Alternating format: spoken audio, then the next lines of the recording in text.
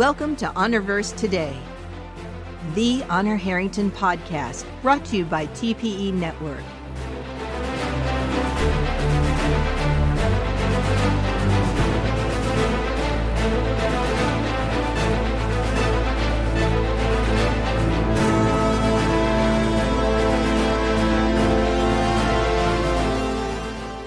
Let's be about it. Hello there, Honorverse fans. How are you on this fine evening? This is Raul Wybera. You are listening to Honorverse Today, and as always, I am joined by my very good friends, Jim Arrowood and JP Harvey. How are the two of you tonight? Doing great. Doing great also. Looking forward to this book. Yes. What was it? Zig Ziglar had an answer to that. How are you doing? It's like, I'm doing great, but don't worry, I'll be better before the evening's over. Yeah, I am definitely looking forward to talking about this book. We are shifting away from honor, but we're not shifting away from the main story, which is something a lot of people don't. It's something that seems to be misunderstood. Just take my word for it. Trust me on this.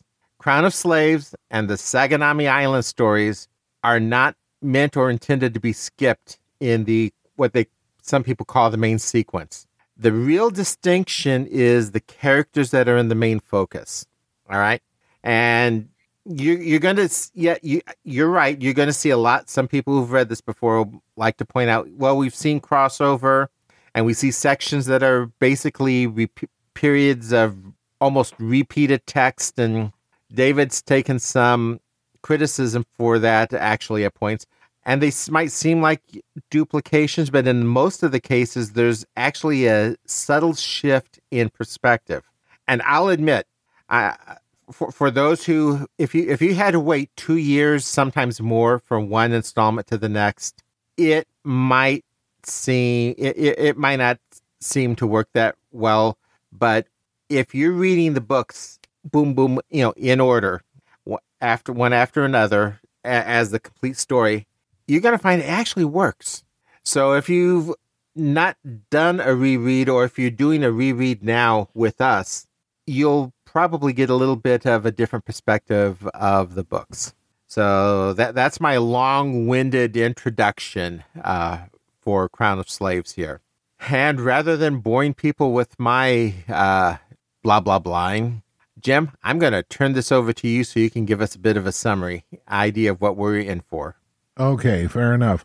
Crown of Slaves by David Weber and Eric Flint. And from the back of the book, the Star Kingdom's ally, Erewhon, is growing increasingly restive in the Alliance because the new High Ridge regime ignores its needs. Added the long-standing problem of a slave labor planet controlled by hostile Messans in Erewhon's stellar backyard, which High Ridge refuses to deal with, is the recent assassination of the Solarian League's most prominent voice of public conscience, indicates the growing danger of political instability in the Solarian League, which is close to Erewhon.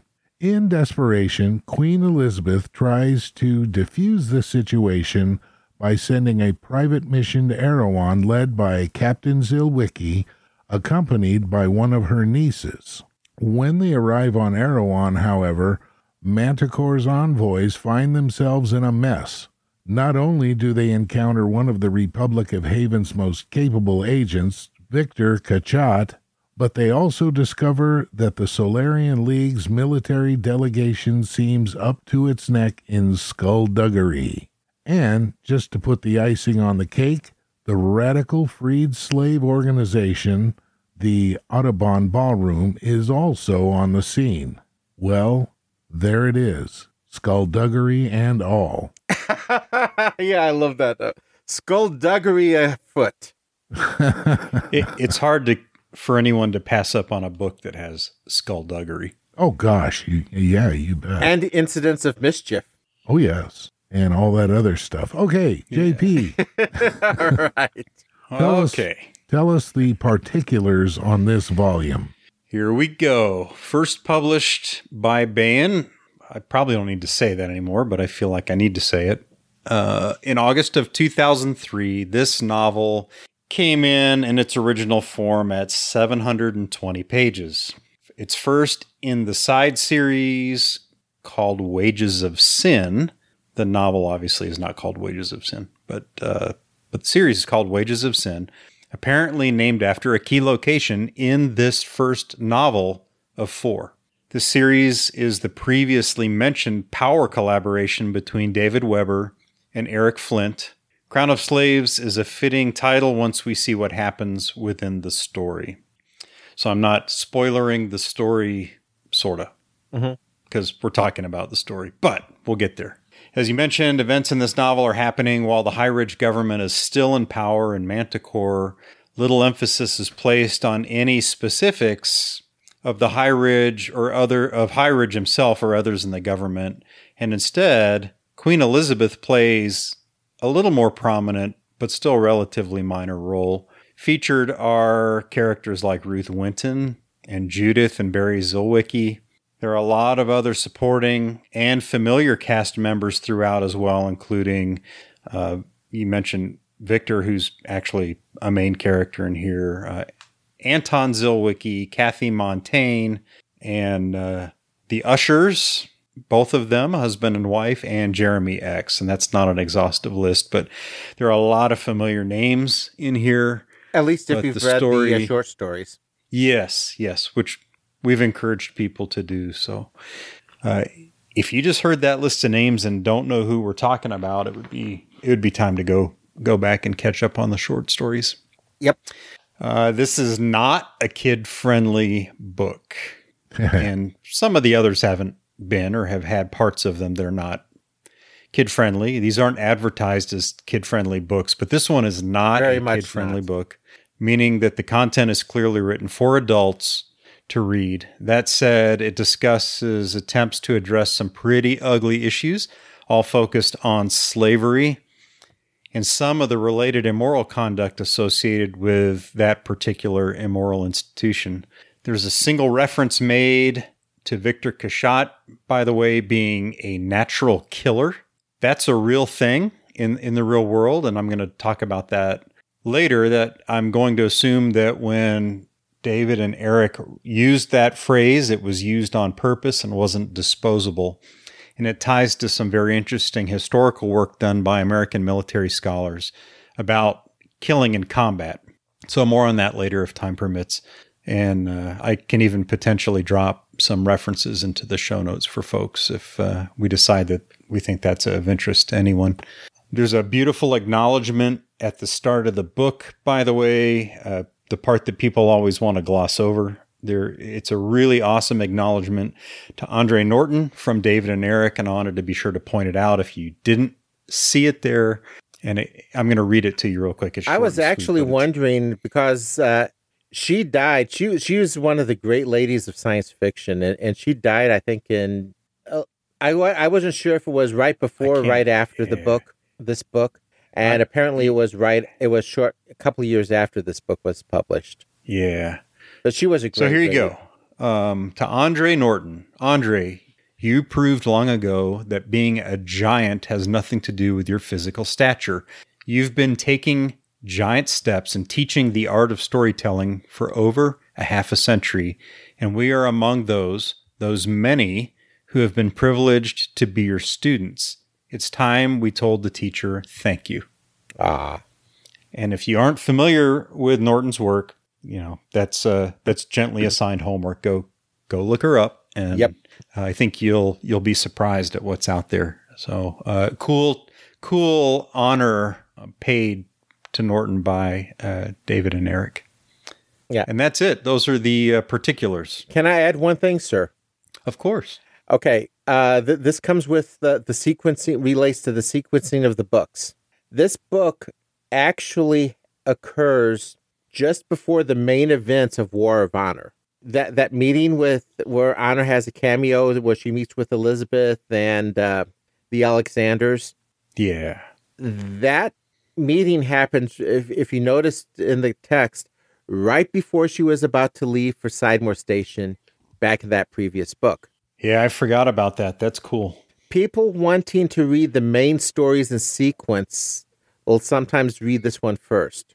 And I've actually done that on one of my read-throughs. And I'll be honest, what I have discovered is it actually reads smoother. I don't know how else to put it, if you stick with the publication in order. Because I think part of it, there's this meanwhile, back on sort of sense. And then the way the Solarian and Mason arcs are set up, it really seems to flow better read this way. Just as side note from something that's come up in the fandom more than once. Yeah. All right. How about overall impressions? And I'm going to toss it back to Jim. All right, fair enough. I had a hard time getting into this one.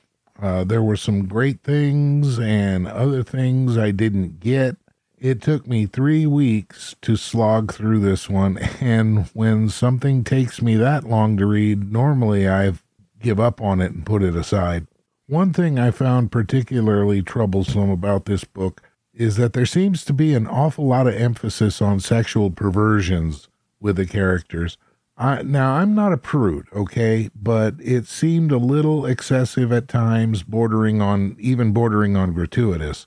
I'm just not used to this theme in the Honorverse, at least not to this degree, and I don't need to be beat over the head with it. This point is going to have an effect on my rating. I don't know. As I said, I had a real slogfest with this one, and your mileage may vary. How about back to you, JP, for your overall impressions? Terms and conditions apply is what I'm hearing. Yeah. Well, I agree. This isn't a fun book. I pretty much alluded to that in the setup info. But that's not a surprise to me in that we've seen it coming. The issue of slavery has been an undercurrent in the Honorverse from early on. And we've seen a slow build to the start of this series that actually focuses on that ugly problem. Before diving into the specifics, we get an unsettling dose of what will ultimately fuel what might be called specific lanes of attack that'll be taken to try and solve the problem. It's not all dour. Instead, we see events unfold that show some promise and hope for those who were enslaved when the novel begins. It remains to be seen, though, how successful all of this will be. My point being, this is the first book in a set of 4. So there's a lot that happens here, and there's a lot more that's going to happen. And as a reminder, I don't know what's going to happen because I haven't read those other books yet. But when I see 4 books and I read the first in the series, I make some assumptions. While it's a very different book in the context of what we've read so far, I definitely enjoyed it in that we get to see the start of the formal and lawful effort to address the problem of slavery. There have already been some, but it's been minimal.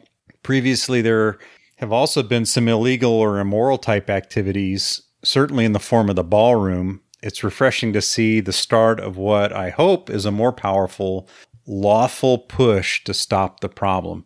It's not going to be easy. Maybe that's why there are 4 novels in the set. So how about you, Raul? So as Jim and JP have intimated, this book might not be to everyone's taste. In part, and it's definitely not a kid's book, in part for what Jim says about some of the more risque elements that might put you more into mind of something you might have seen out of some of Piers Anthony's books or Terry Goodkin's Wizards books. And it's like, wait, where did this come from in the Honorverse? But even beyond that, the books do deal with some very difficult matters at times, and they can at points be disturbing. But in the same breath, there are some moments of almost unexplainable silliness. The matter of genetic slavery is going to become an increasingly bigger part of the main saga. And if you think about it, the timing of Horatio Hornblower and then the slavery issue in contemporary world history, about the right time. So it does, it's like if you wonder how do you jump from that to that? Well, you go back and just look at the timing in actual world history. I'm not going to say much more on that particular matter now because it's going to be hard to discuss in some ways without getting into spoilery territory. But there's also other disturbing scenes and discussions. Thandi Polane's background, character I love, but her background is really disturbing, or the near rape of Barry. Things like that kind of bother you.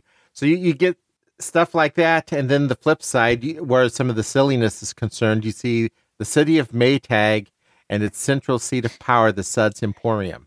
Yeah. Interesting contrast.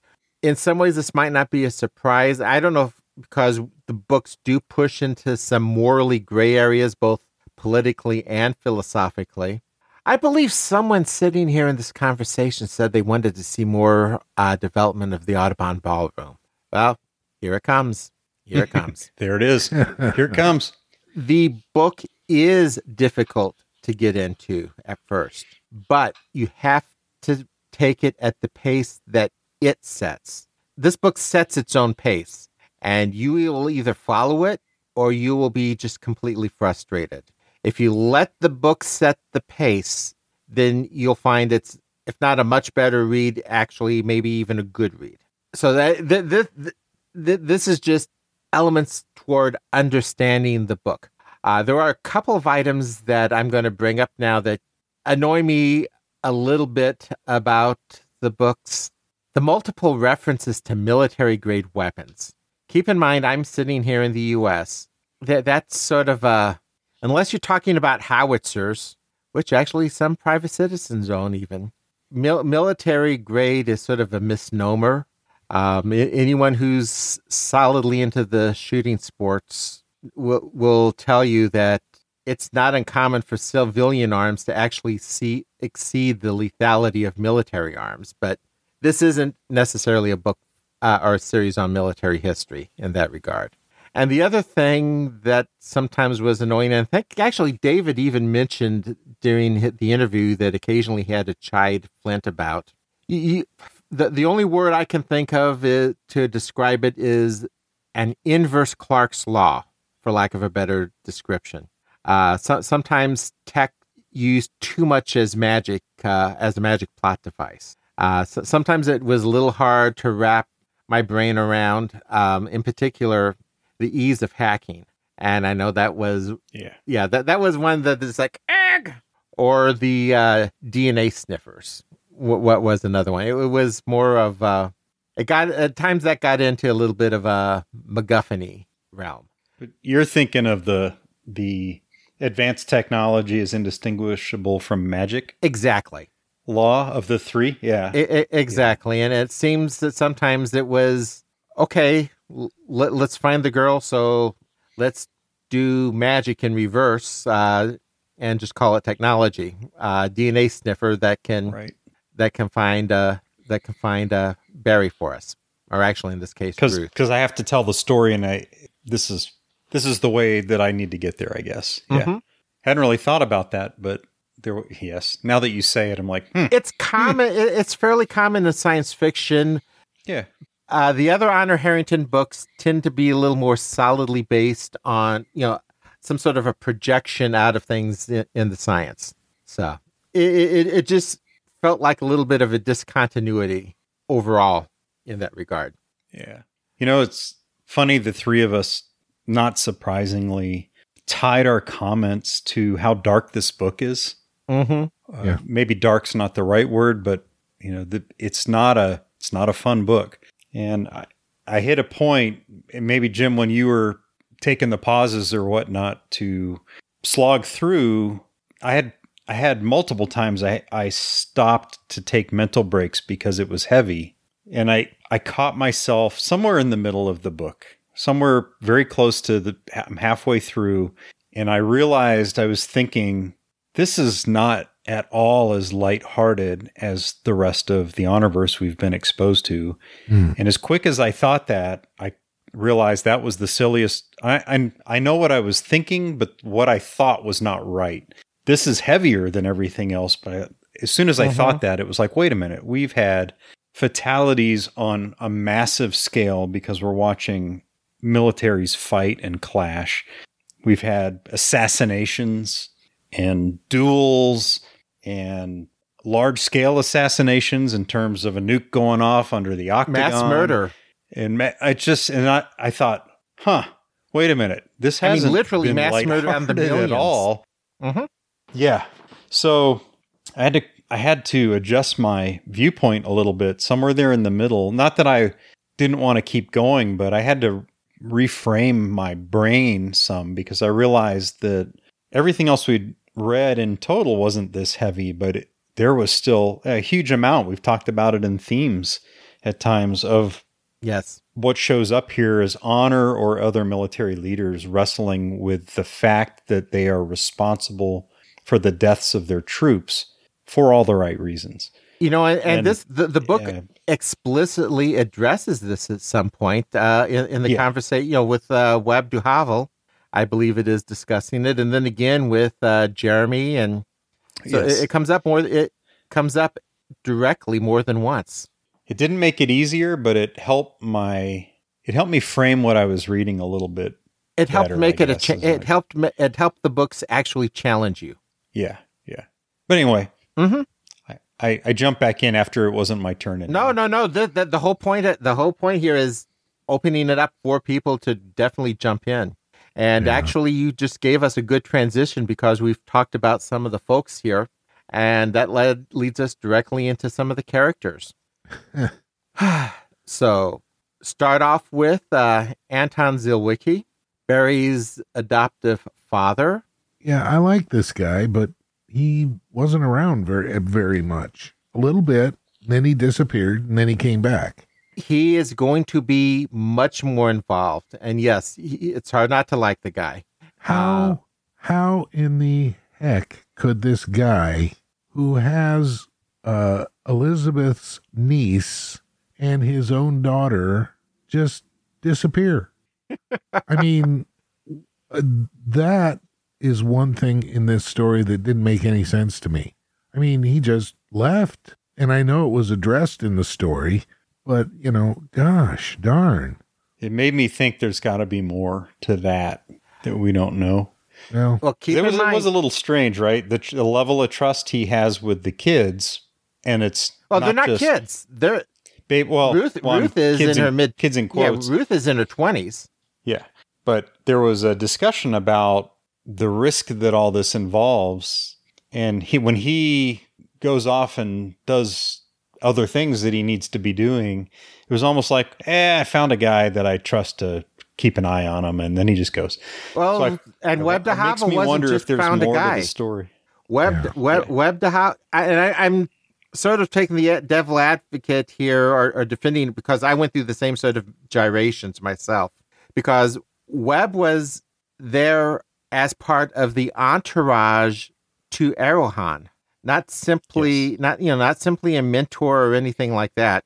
And this was, in theory, nothing more than a diplomatic mission for the funeral, to try and leave a good taste in Errolhan's mouth, if not with Manticore, at least with the Winton dynasty. So there was absolutely no hint or no clue that this would be anything beyond a basic jaunt, with Ruth getting a little bit of career mentoring from Anton. In fact, you could even take the argument. You are still talking about Ruth Winton, who Anton is supposed to be taking care of. No, he's supposed to be mentoring.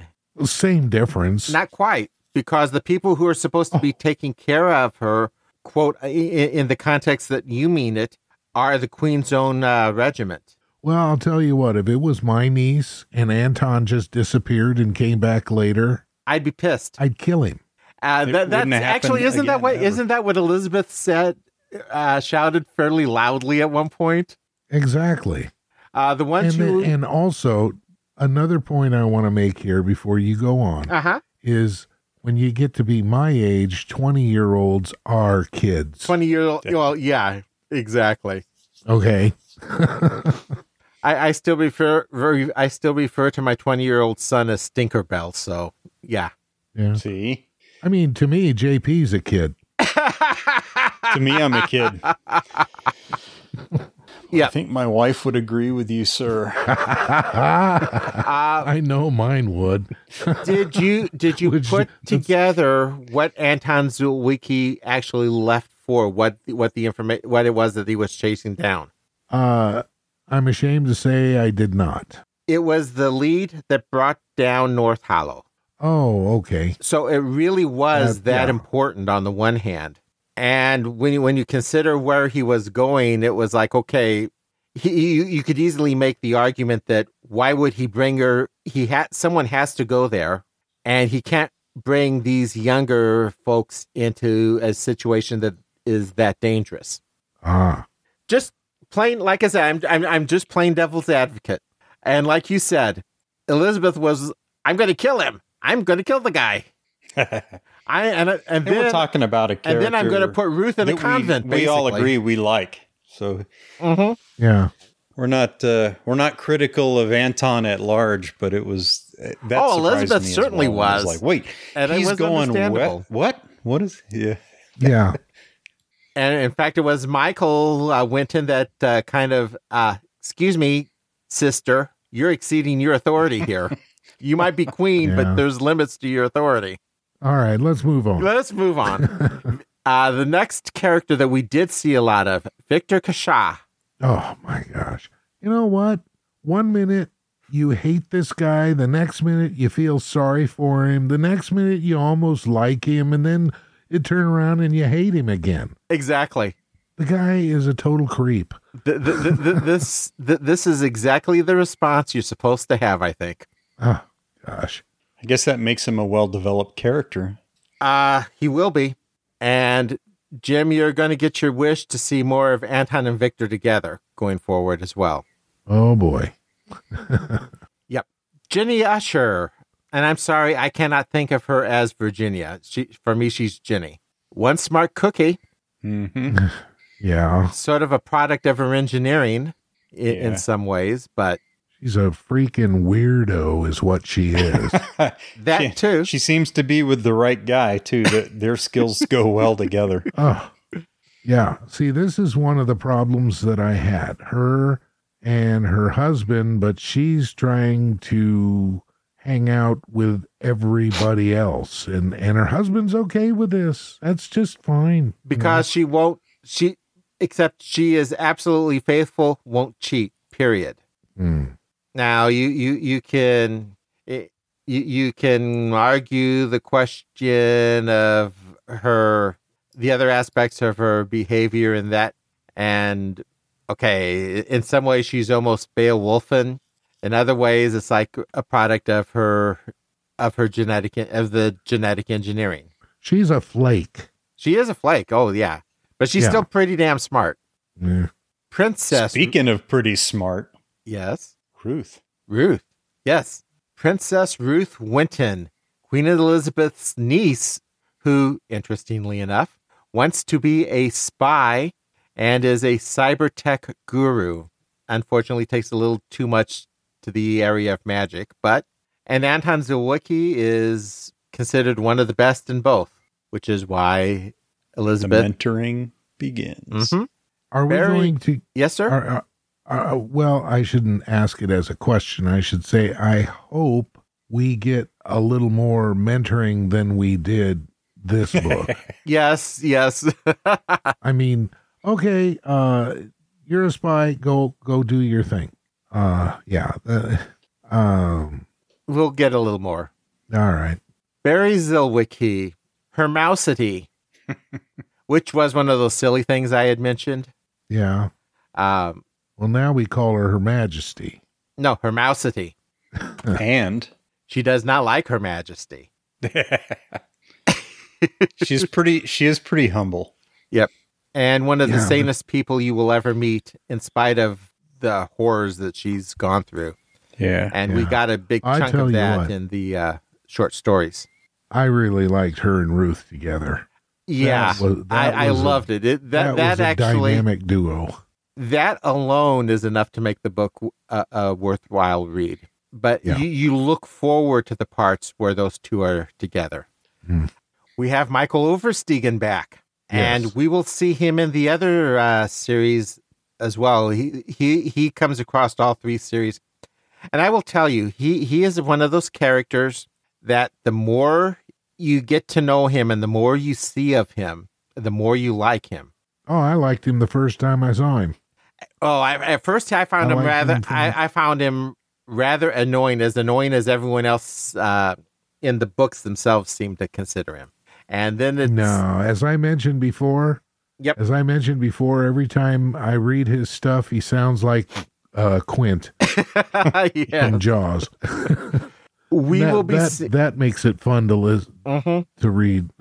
and we will be seeing a whole lot more of this character as we continue. I do have to call out Ahmed Griggs, Laura Hofschult, all of the Majesty Zone. You know, you really hardly knew them, but God's losing them hurt. It was one of those things that was able to hit you in the feels. Yeah. Thandi Pallane is going to be a major character going forward. Natural selection used as genetic engineering in the Mason aspect of the Crown of Slaves series in particular is where we'll be seeing her. Yeah. As well as Lara, Jana, and the other Amazons, which was also interesting. Mm-hmm. It'll be a little more subdued. They will be a little more subdued in, shall I call it, their leisure time activities going forward. Just so you know, Jim. Yeah. Well, it's established who and what they are. So now we don't need all that anymore because we understand exactly what they're about. Mm-hmm. So what happens when a terrorist goes straight? Jeremy X. I remember hearing you mention wanting to see more development here as well, JP. Yes. Yep. You know, and I had an interesting thought about Jeremy. First of all, he is going to continue to be a major character. I don't know if it's quite clear yet, but at some point it's going to be his targets. They always avoided collateral. It was one of their points to avoid collateral damage, and it's actually going to be a plot point at some future stage. And they were very selective in their targets. In fact, one good way for an ex-slave to get killed is to violate rules of engagement, shall we say. Yeah. And one of the things that struck me, I almost like to think of Jeremy X as the anti-Tom Bombadil. I mean, for some reason, I can't help but not see him in that feathered cap and the mismatched outfit prancing around. Oh, boy. Okay, well, next. I like Jeremy X. I like the way that he, at first, I thought he might be inflexible, but you know, he listened to the logic of everything and said, "Okay, we'll try it your way." He has a very specific. He seems to objective. be bright enough to know. Yeah. Mm-hmm. And if you can achieve your goals legitimately, you get more mileage than if you do it even for the right reasons illegally.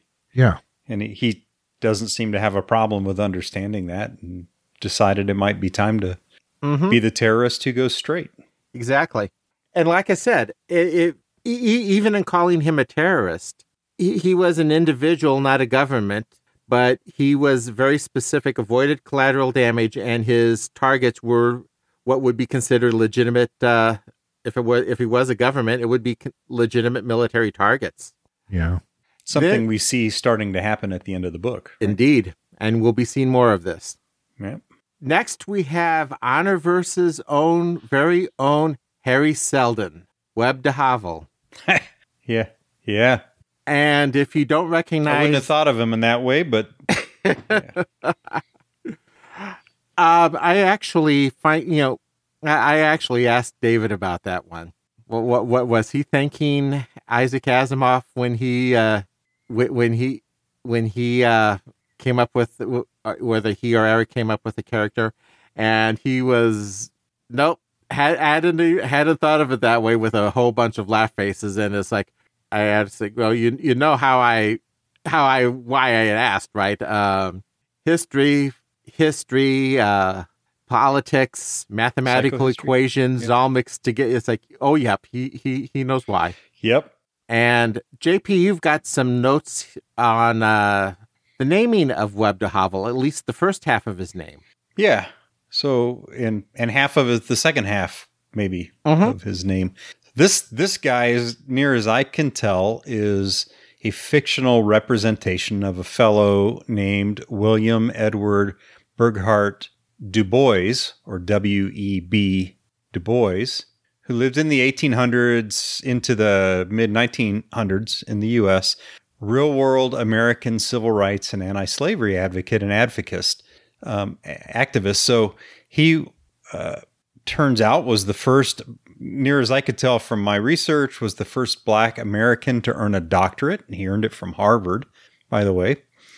He led a movement called the Niagara Movement up in the Great Lakes area, and then later was a founding member of the NAACP. He, by the way, is the second reference to a real anti-slavery activist in the Honorverse, at least that I've caught. The first one was a reference to William Wilberforce, whose name was used in an anti-slavery operation of honors called Operation Wilberforce, but we got no explanation about that. It was just the name used. I don't recall an explanation, but Wilberforce was a powerful and predominant anti-slaver who was responsible for ultimately helping to pass laws that made slavery illegal. So two cool references. Of course, Du Havel is built out as a character that we will call Webb or W.E.B. Du Havel, but based on Webb Du Bois. So and cool stuff, I thought. The de Havel is also a historical nod. That's a nod to Václav Havel, the Czech dissident. Ah, cool. And if you think what's interesting, if you know a little bit about him, he was stridently anti-communist. At the same breath, he was a very strong socialist and also a supporter of direct democracy. And if you think about Eric Flint's philosophical aspects here, and it makes perfect sense. Yeah, so the Webb and the de Havel, perfect combination, and directly describes this character. Walter Mbesi, or Mbesi. Walter Mbesi, someone, he's a rising power in Erohan. We will see a lot more of Walter. We will not see much more of Naomi. Thank you. She was she annoyed me almost as much as she annoyed Victor. I am going to call out Ringstorff, who is another character that comes back from the Service of the Sword short story. They could have just almost dropped anyone into the slot, but he's sort of a link to Mesa in some ways, beyond just being a simple matter of slaves, and the fact that he's coming back at the same time Oversteegen is coming back. If it's giving you the idea that there might be something bigger afoot, I think that's a part of the idea behind using Ringstorff. Then there might be. Yeah, there might be.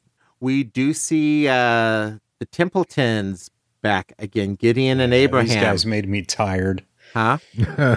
These guys made me tired. Thankfully, they didn't last too long. But yeah, the Mossad terrorists are back, and they haven't improved much. No. I'm trying to think, are we going to see any more Mossad terrorists?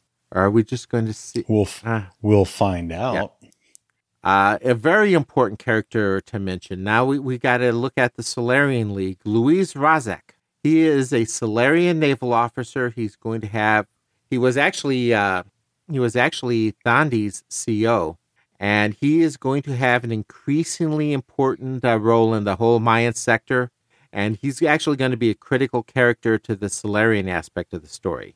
I'm not going to say more. I'm not going to say more about him because I don't want to spoil what's going to happen in the next Crown of Slave books. A couple of other characters to keep an eye. Okay, first of all, you need to practice the name because you're going to be saying it a lot. Oh, no. Yeah. Watanapongzi. Yeah. Practice the name, Jerry Watanapongzi, Edie Habib. These are characters, these are officers under Razak. I actually like the characters. Yeah. I do, I too. had no problem with these characters. I just don't like that name. Well, it's fine when it's fine when all you have to do is read it. I don't think David had planned on us having a podcast, though. Oh, he's sitting there laughing like hell at us. You know damn well he is. No. Where he's going to be laughing like hell is when we when we land on the planet with Polish settlers. Oh, I see. Czech settlers. Well, you may find me like we have Jeremy X, right? You may find me talking about Jerry W. Right. Yeah. But here's the thing: with a name like that, whether you pronounce it correctly or whatever, you're not going to forget who that character is because it's not another Jones. Not at all. So that name is going to stand out. Yeah. Yes. And if we see more of Jerry W., there will be no doubt who we're reading about. Now, let me try this. Watanapongzi? That's how I believe it's pronounced, Watanapongzi. I'll tell you what. I hear you say it now. It isn't so intimidating. Watanapongzi. Just so David, you know, I had to sir. practice that before this show. Now, is that is that supposed to be a Native American? I don't know. I wonder. It would be interesting to know. But it kind of sounds like a city, like a town in Wisconsin or something. Dan Watanapongzi joined Hightower. We're going to find out. How to pronounce. Oh, wow. There is actually a how to pronounce on it. There's a businessman. There's several profiles on LinkedIn with the last name. Mm-hmm. So, but yeah, none of them would be interesting. None of them are Jiri, so it would absolutely be interesting to look up the etymology of the word. Yeah. Yeah. Or just ask David Weber. Huh? Yeah. Just ask David Weber. Yeah. David, help us, sir. Help us. Yeah. The last character I want to mention. He's like, nope. He would. Believe me, he's quite capable, especially just laughing up his sleeve. Oh, I'm sure. The last character to mention is Orville Baragos, or if we wanted to get it more accurate, Baragos. But there's not much to say here about him. He's only introduced almost in passing, but he is going to become increasingly important as the governor of the Mayan sector. Ah. The Mayan sector is going to be sort of the key region where much of the Crown of Slaves saga takes place. And I got to clarify something, too. I know officially the series is called Wages of Sin. Amongst the fandom, it's still commonly referred to as the Crown of Slaves series, and I tend to fall into that. Yeah, makes total sense. Into that habit. Yeah. A few places that need to be mentioned and organizations. Arohan, a place we've encountered before, but we actually visit there finally. Basically, it's what you get when you have a bunch of ex-crime lords create a government that operates on the principle, a deal is a deal. Ah. The capital city is called Maytag, which is a reference to money laundering, and no one alive today even remembers the history behind it. And the repairmen are the loneliest people on the planet.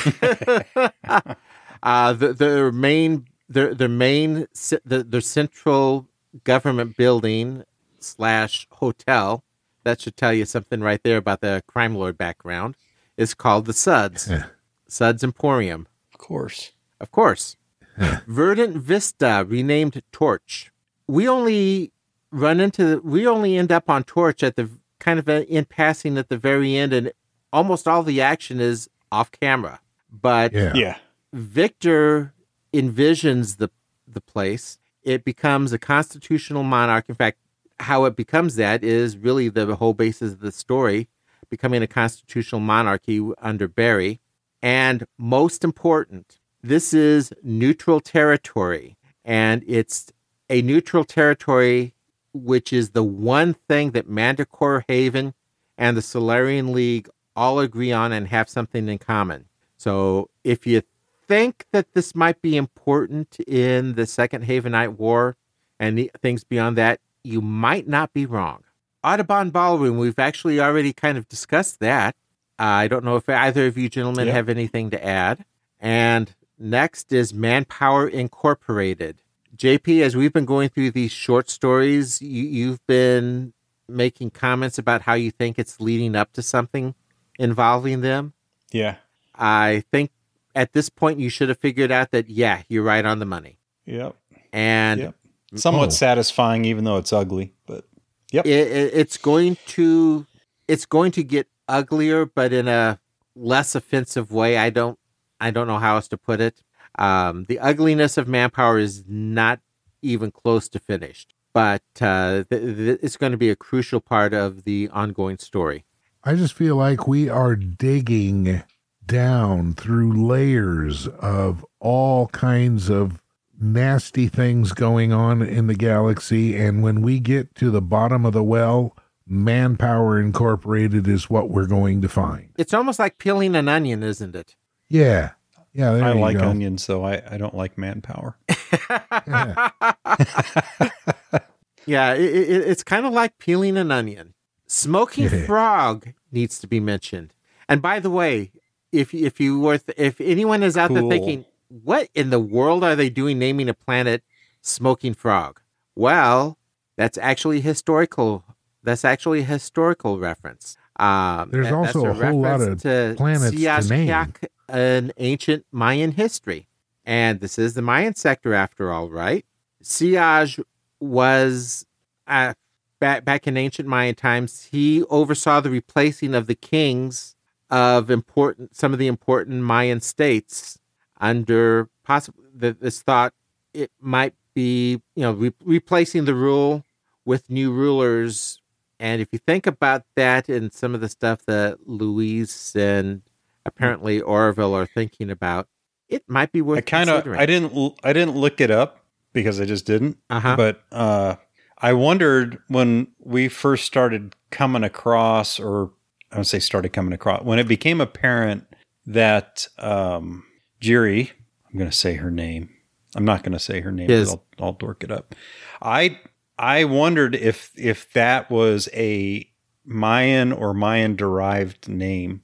And so it's interesting that you did a quick search and found references to that, at least as a real name. But my thought was there was some tie to the Mayan culture or something related to a comparable culture at the time. I didn't know.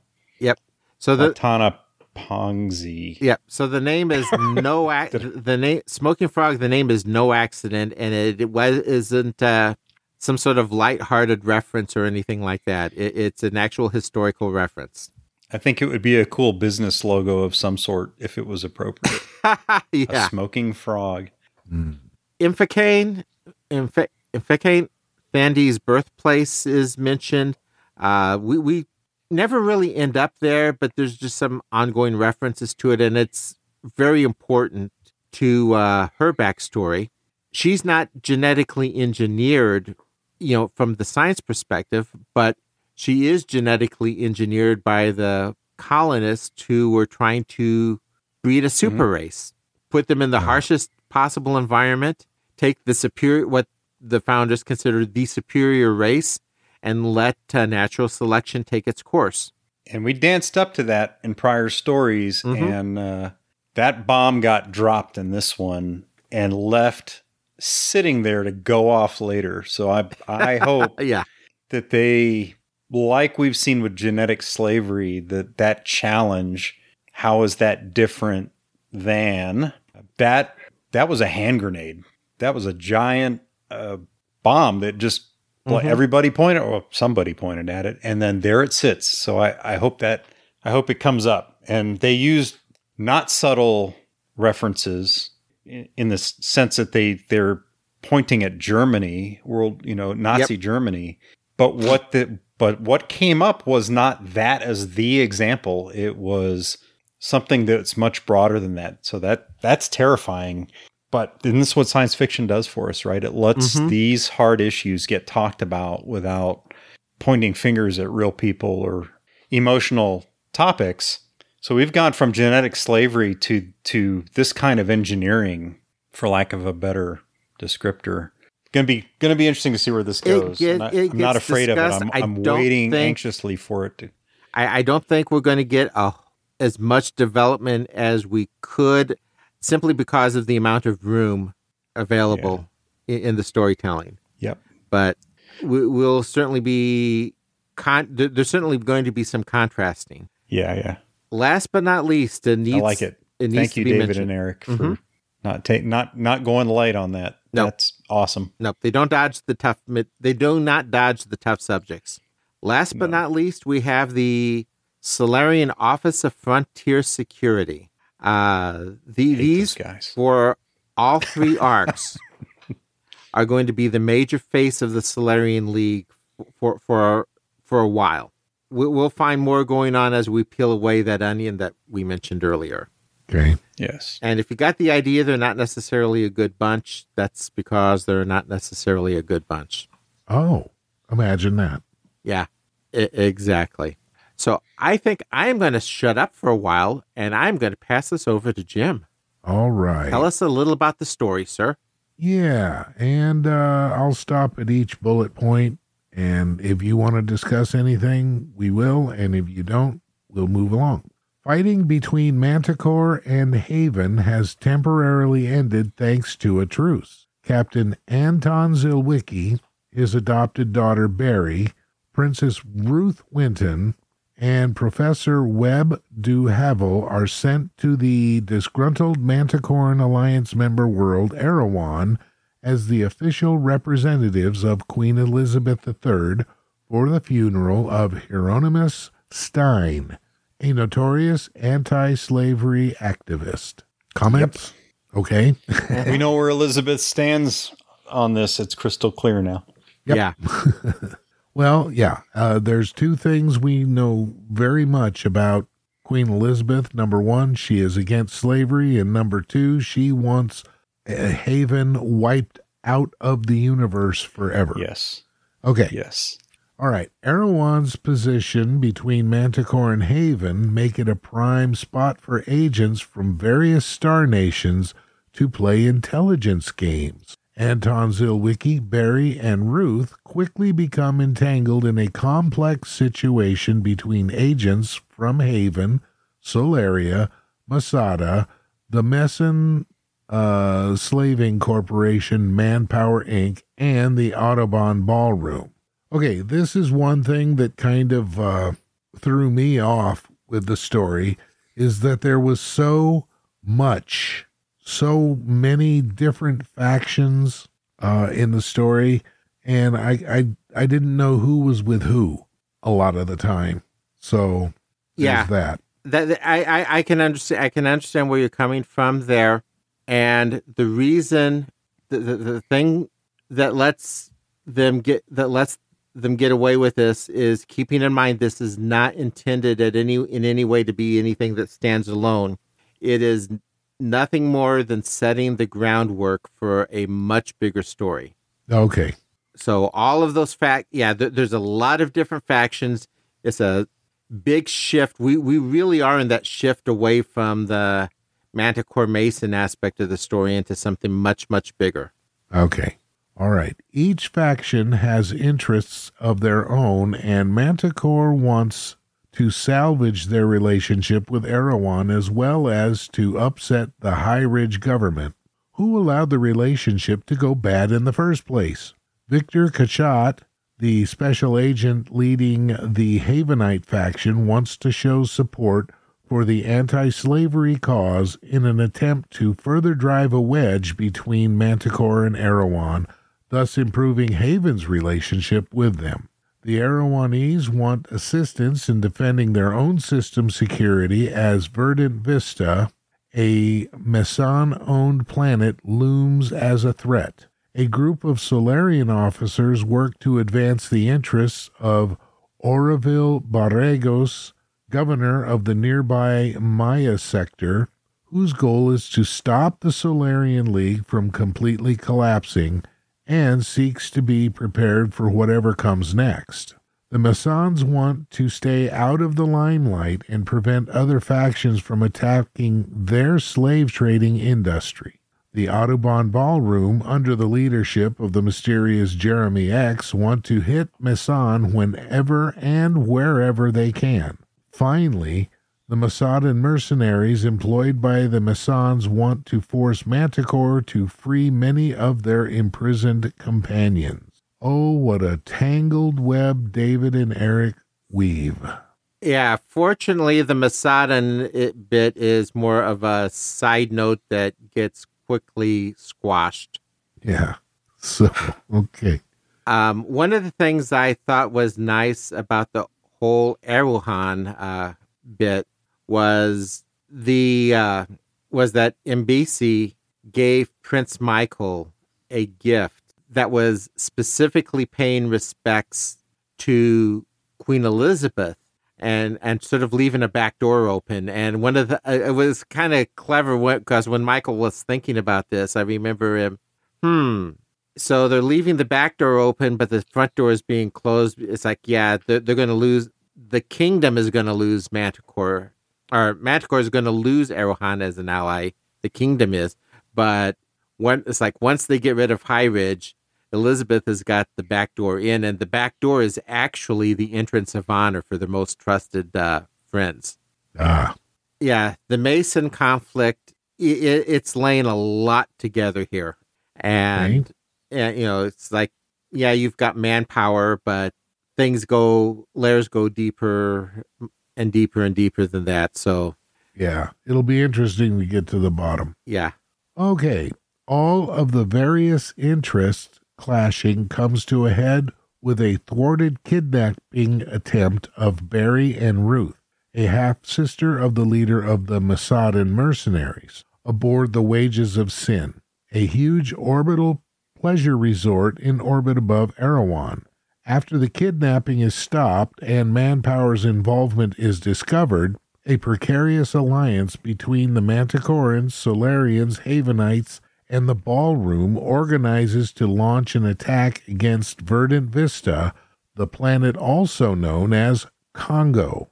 Yeah. So, I felt like it all built to this, and this was sort of this was the story in this book, was what happened starting right here. Yeah, so we get a whole ton of Murray leading up to this point. Mm-hmm. Yeah. Okay, thank you, Murray. Okay. Finally, the planet is violently taken from Manpower and renamed Torch. It is decided that it will be reorganized into an independent star nation for escaped slaves. Torch will represent a power to sponsor the fight against Mesa. The ex-slaves crown Barry Zilwicki as Barry the First of the House of Zilwicki, Queen of the Kingdom of Torch, to lead them in their plight. And I'll tell you what, I just wanted to listen to a triumphant march after I finished this part of it. Yes. Dun, dun, dun, dun, dun, dun, dun, dun. Of course, yes. That with Jedis and Wookiees getting medals pinned on them, and Yeah. No, wait, that's a different story. Oh, but that would have fit. Yeah, it was quite a triumphant ending. It just was really a twisty and turny way to get there. Yeah. All right.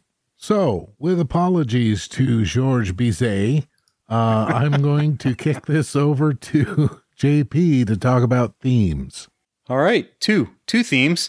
First, the elephant in the room, slavery.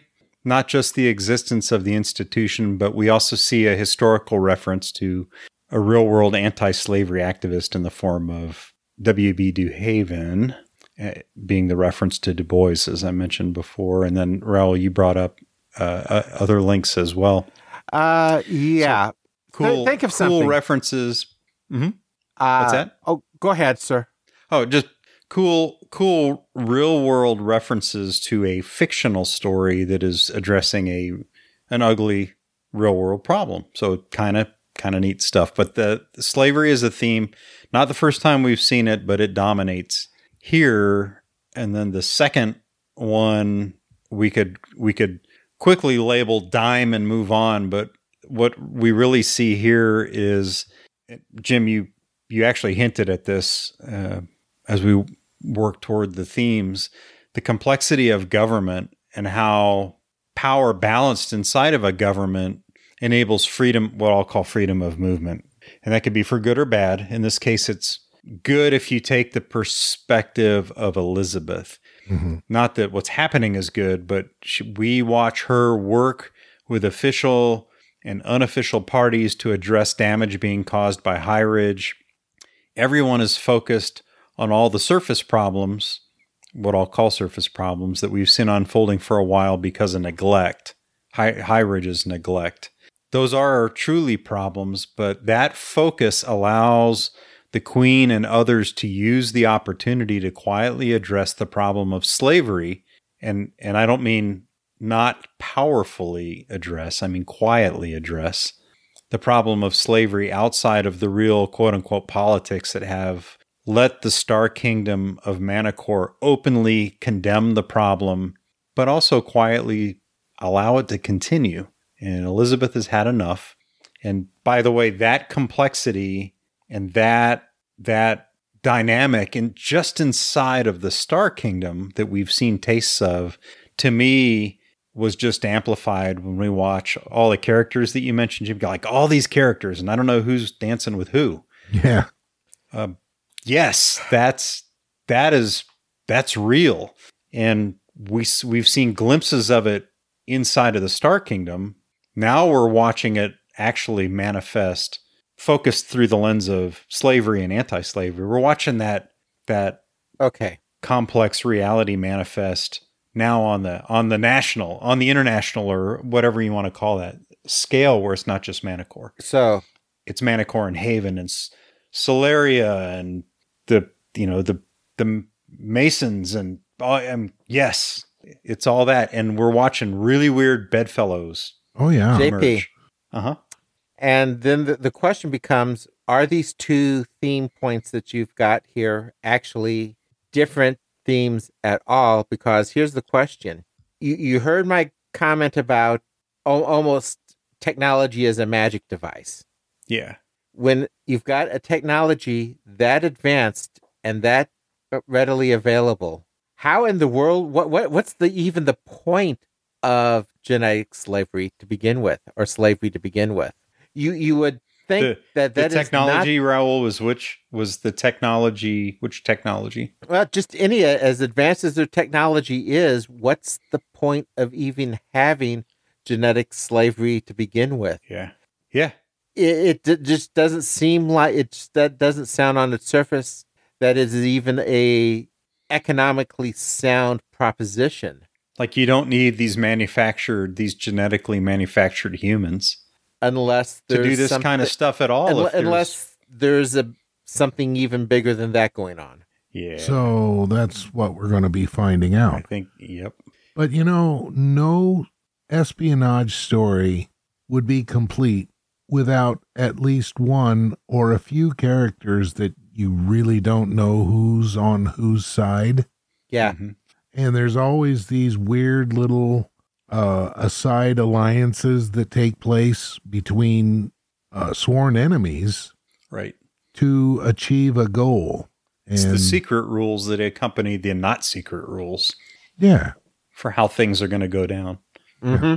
But you're right, Raoul. I don't know that it's really a separate theme or not in this context, other than because we've brought up dime and then the silent P in dime, right? The politics side that drives diplomacy and foreign policy. Yep. We're seeing that bubble to the surface sort of here, in that Elizabeth is now becoming, known or unknown, a real thorn in the side of High Ridge. And she's tackling a problem that publicly the Star Kingdom says this is an unacceptable practice. But we know from prior parts of the story but it's sort of tolerated by some. I'll point at it and say it's unsavory, but I'm not going to do anything to stop it. And I kind of hope that we're seeing the beginning of that coming to a head. I think you're going to like where all all three actually parts of the story, parts of the saga grow into.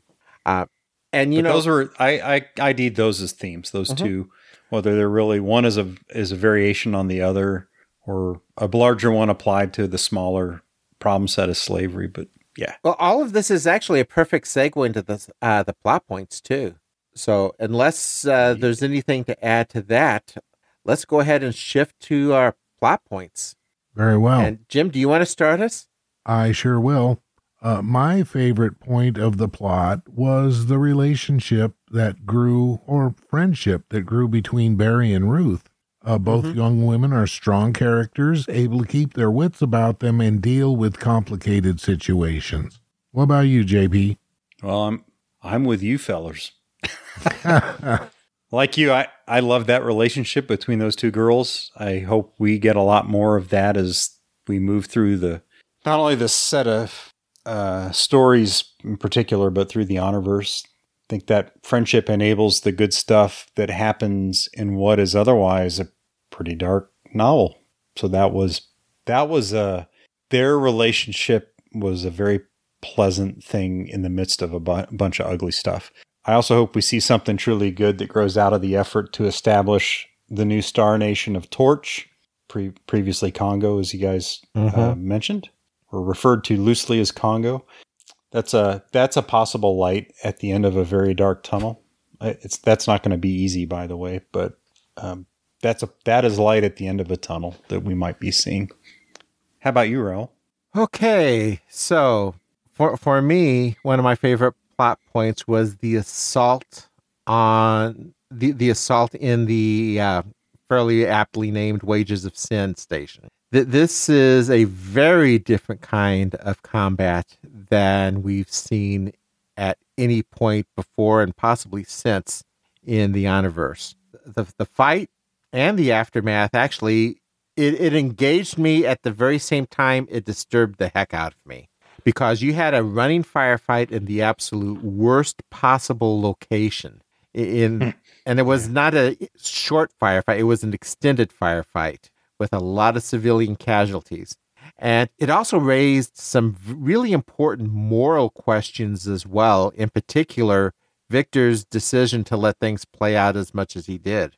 On the one hand, it's like, okay, didn't he have a moral obligation to say something and try and prevent that bloodshed of those few? But on the contrast, at the end of the day, cold-hearted as what it was, did he not do what was necessary for the future, in particular, not just Haven, which is actually his responsibility, but possibly for the entire populated galaxy? So, tough question there. Sort of like Churchill, or Roosevelt, do we act on our intelligence that we've gotten? And is the compromise, will our capabilities and putting it into this thing, or the longer picture, be compromised because we did something with this information for the immediate? Yeah. Now, this firefight reminded me of Brian De Palma's Scarface movie when they came into the bar trying to get Tony. I mean, it was brutal, and there was a lot of collateral damage, and oh gosh, it was not a very pleasant scene. Yeah, it was fun to read, but too many. This fight was not John Wick, where only the bad guys got hit. Right. There were a whole lot of people that died here. Good people. I beg to differ. John Wick's dog was a casualty.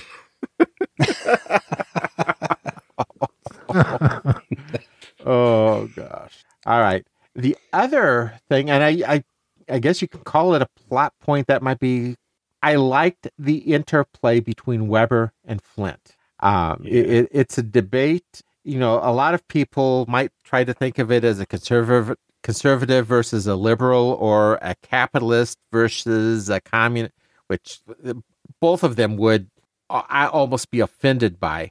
It's really more of a libertarian versus socialist. And it's a philosophical discussion that is going to go on throughout all of the Crown of Slave books.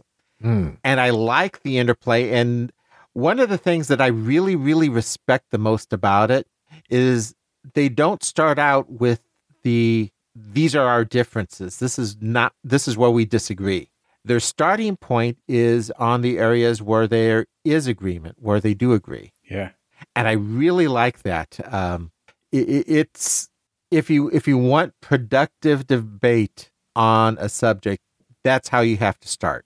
And it's great seeing this in actual literature between two such talented authors. Yeah. Okay, those are my points. Jim, I'm going to pass the baton to you for a bit, sir. All right, we're going to move into favorite quotes. I had one, and it is a description of Masadan philosophy. But the Masadans had twisted patriarchy into what could be called a sick perversion. However stern and autocratic they might be, fathers were not rapists, and it was essentially impossible to describe Masadan doctrines and practice toward women as anything other than sanctified rape, a bizarre and bastard concoction made of equal parts lust and misogyny, all of it dressed up in theological gibberish. Good quote. There you have the Masadans. Yeah, that is the Masadans in a nutshell. That is Masadans. Yeah, absolutely, sir. What did you find, JP? I had frankly a handful prepared. I'm only going to read two of them. The first one is a conversation between De Havel and Overstegen, and the quote is about how to counter something bad in the best way. Maybe in air quotes, right? The best way. So we're going to watch Webb wrestle with how to address the problem they're talking about in a way that's more moral and more acceptable rather than through simple violence.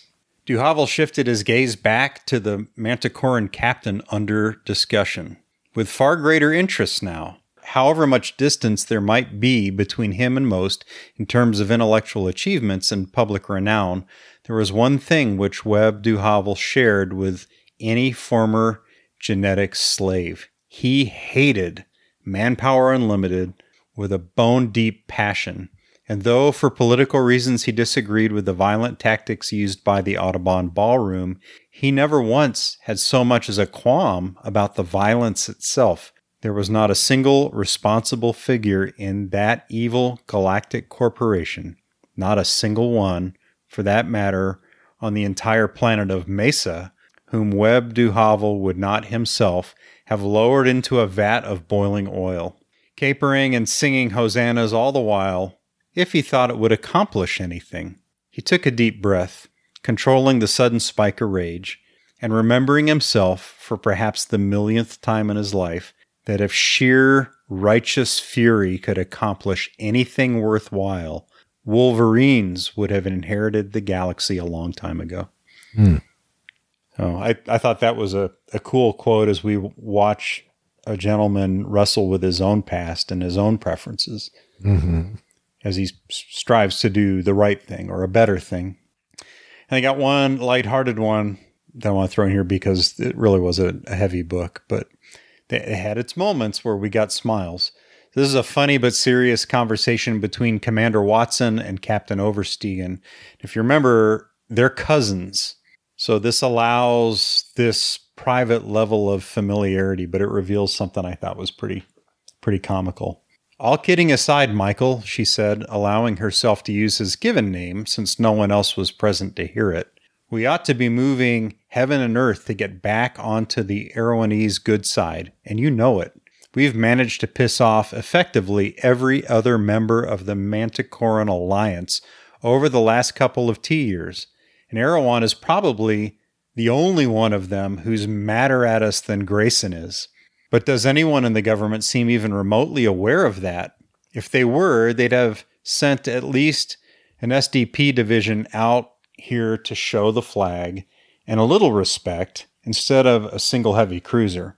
And they'd have to replace Fraser as ambassador long before this. I might point out that Countess Fraser is another of my apparently endless supply of cousins, Overstegen said. Is she? Watson grimaced. Well, I stand by my original opinion. I suppose every family has to have its share of idiots. True, it's just my misfortune that at the moment, a majority of my family's idiots appear to have found their ways into positions of power. Oversteegen is his own man, right? He's not a victim of his family's history. And he, at least privately, is happy to make that point. I think he makes it anyway based on his public behavior, the way he commands and leads. But in a moment of bluntness with the door shut, there you have it. There is no doubt about what he thinks about members of his family that are in senior political leadership positions. Mm-hmm. So those are the two I wanted to share. Okay, I have actually got several. How about you? Yep. All right. But they're short. They're quite short. Going on the point of where they seem where Flint and Weber agree. Much earlier in the book, about a third of the way in, they're just getting into Erewhon, and there is this comment made, and I couldn't, for the life of me, there's no way I can figure out who. I want to know who wrote this. That's why it's one of the reasons why it's in my quote list. That's a hint, David. It was no accident that Erewhon had the lowest percentage of lawyers relative to the general population of any industrialized world in the human-settled galaxy. The Erewhonese just didn't think in terms of lawyering, whereas a long-standing joke in the Solarian League had a man suing his mother for the trauma inflicted upon him by childbirth. I want to know which of them wrote that line. I remember that line, and all I could think of was Edgar Rice Burroughs' Martian series that flashed through my head when he said the Martians are a happy people. They have no lawyers. Yeah. Sorry, anyone that's listening that's a lawyer. I'm not beating up on lawyers for real, but that was funny. Yep. I thought Edgar Rice Burroughs' comment was hilarious. Yes. And to see this talking about they have the fewest number of lawyers. Okay, my second quote is a little further along here. They're working up they're working up parts of their plan here. Victor Kasha is talking to Thandi, and he broke off the connection. Thandi sniffed. She couldn't smell anything herself beyond the scent of old upholstery kept freshly scrubbed by Erewhon's fanatically strict sanitation codes. Oh, great, she grumbled. I'm about to get caught in a three-way shootout with a bunch of lunatics and the galaxy's #1 junior super spy. All of it under the nose of gangsters come saints who've got the zeal of converts when it comes to lawbreaking. She flipped the mics back on. Out of idle curiosity, do you have a death penalty here on Erewhon? Yeah. A little bit of the lightheartedness that was mentioned. And actually, speaking of lightheartedness, this is near the end when Ruth is talking to Jeremy. Jeremy started to argue, but Ruth went and interrupted. He's right, Mr. X. Jeremy winced. Mr. X is ludicrous. The name is Jeremy, if you please. Just Mr. a contrast side of Jeremy. Of course, I'm surprised no one's brought up the question of where's the X part come from, but I'm waiting. I'm just waiting to see how that presents itself. All right, and the last quote is actually a little more serious, and for me, one of the most touching moments of the book. Webb and Barry are having a conversation, and they're talking about her legacy. And he finally tells her is that she doesn't want to be known as the Great, for starters. And what Webb finally tells her is, aim for the day to come when they call you something which precious few monarchs in the long history of the human race have ever been called. Far fewer when you get down to it than have been called the Great. He brought his eyes back to her. Nothing complicated, nothing fancy.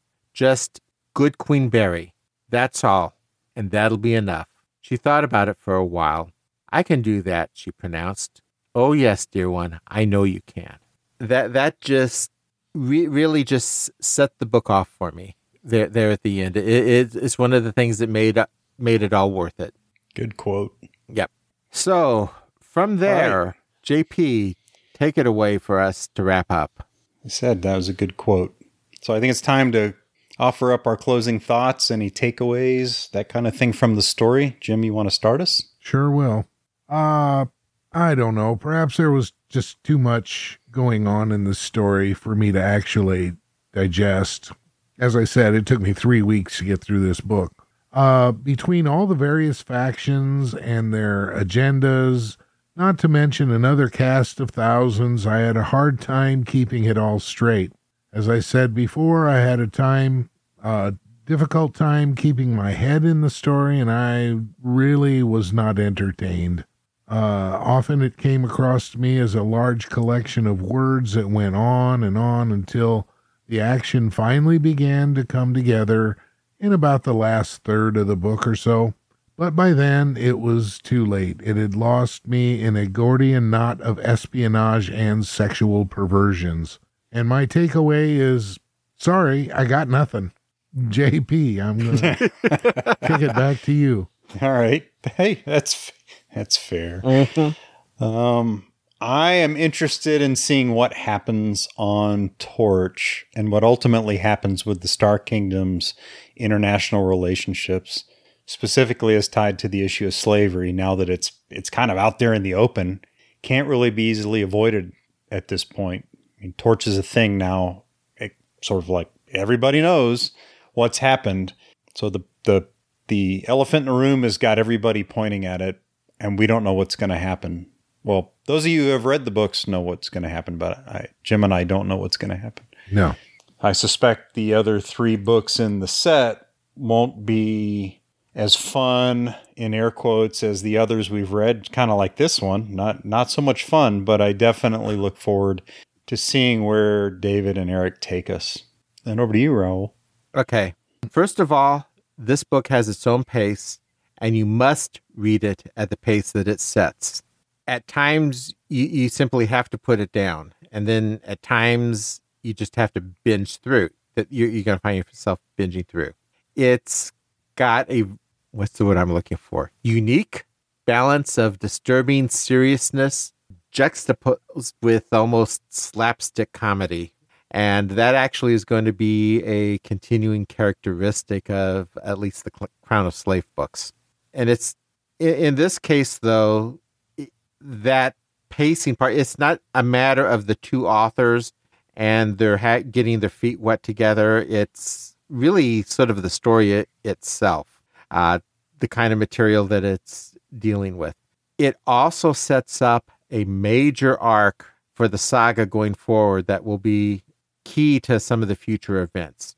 There's parts of it that will really make you look askance, but end of the day, I still found it to be a solid read. If you let it, it will also make you think. So I don't want to have to work to understand a story. Mm-hmm. If I'm reading a book for a class I'm taking, I expect it to be work. But if I'm reading a book to be entertained, I don't want to have to work. Mm-hmm. I want to sit back and enjoy it. And that's fair. I completely understand where you can get that from it. And I won't deny my initial reaction to the book the very first time I read it. I almost didn't follow up with the other Crown of Slave books. Yeah. It improves on reread. I would say I probably need to read it again, but I don't want to invest 3 weeks in this thing again. So, all right. It won't take you 3 weeks, but the book itself will set the pace. You won't set the pace. I see. And from there, let's go ahead and take a look at some of the ratings. Jim, I have a sad feeling about where your rating's going to go. Well, I gave it 3 slinky sorries.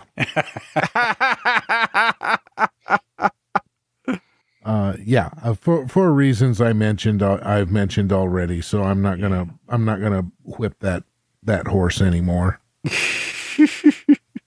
Actually, that was a better rating than I was than you led us to think you were going to give it. I'll tell you what, if I finish a book, 3 is about the lowest it's going to go. If it goes to a 2 or a 1, I didn't finish the book. Mm-hmm. So I don't rate it. I mean, I was just completely taken out of the story if I go below a 3. So, and I just kind of feel like a 1 or a 2 rating is kind of trashing somebody's work. And I don't like to do that. Aha. In other words, you have to earn a 1 or a 2. Yeah, you really got to. All right, JP, what about your rating? I am going to throw down a 4. How about you, Rebel? Right. And JP, I am going to join you on the 4. There were some things that put me off a little bit about it, but like I said, overall, and seeing what it's setting up and the interplay with the philosophy, and actually having the guts to tackle some of the subject, some of the tougher questions that it does, for me, went a lot to pulling that rating back up. Yeah. So a 4 for me as well. Yeah. So overall, that gives us roughly a 3.7 together. Goodreads reported a 4.1 with 5,725 ratings. Amazon came in with a 4.6 with 1,214 ratings. All right. So it's one of the few times we're outside of that bracket, but we're not way outside of it. no. So we have a shout out to Hank Davis of the TPE Network of fun and informative podcasts, our host and guy that's helping us out a lot with this. Thanks, Hank. Yes. We appreciate it. And I do have to give some apologies to some of the folks who've been contacting us. I have been on vacation and I have been ill in this time, so I fell a little bit behind on my emails. I do want to. One person in particular to mention is Mark Singer, who was asking about online forums where folks can listen and comment and interact. I'm going to probably say our best source there is, Mark, is the Facebook page, Honorverse Today Facebook page. All right. So on our next very exciting episode of the Honorverse Today, we are going to be looking at The Shadow of Saganami by David Weber, Saganami series, book number 1. We're going to be bouncing around here for a while. So it might be a welcome mental break from the heaviness of the book we just read. So that's kind of cool. Yeah. What is happening is we are breaking off into 3 separate arcs that are going to be kind of running more or less in parallel. And at a point coming up, there's going to be a point where everything gets pulled back in together. And I can't think of any place where I've ever seen a story do that kind of split off and come together again. What I will say is you guys are lucky you're getting to read it in a single fell swoop and not have to wait 2 or 3 years, sometimes a little longer, between the next installment. I was just thinking that too. Yep. So let's wrap this up. Yes, sir.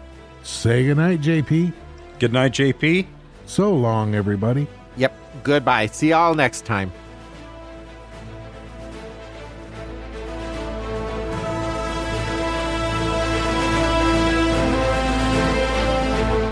Thank you for listening to Honorverse Today. We welcome your feedback. Email us at honorverse@tpenetwork.com. We are a proud part of TPE Network. Visit us on the web at honorverse.net, on social media, or tpenetwork.com. You can subscribe to Honorverse Today by visiting tpenetwork.com/subscribe. Visit TPE Network for the very best in podcasting. Opinions expressed in the show are solely those of the hosts. They do not reflect the opinions or views of Baen Books, the authors, or TPE Network. Visit Baen.com for the best in science fiction. Many of their books are available from the Baen Free Library found at their site.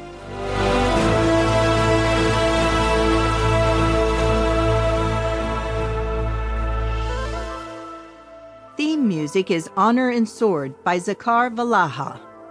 Check his website found in the show notes for all your podcasting music needs.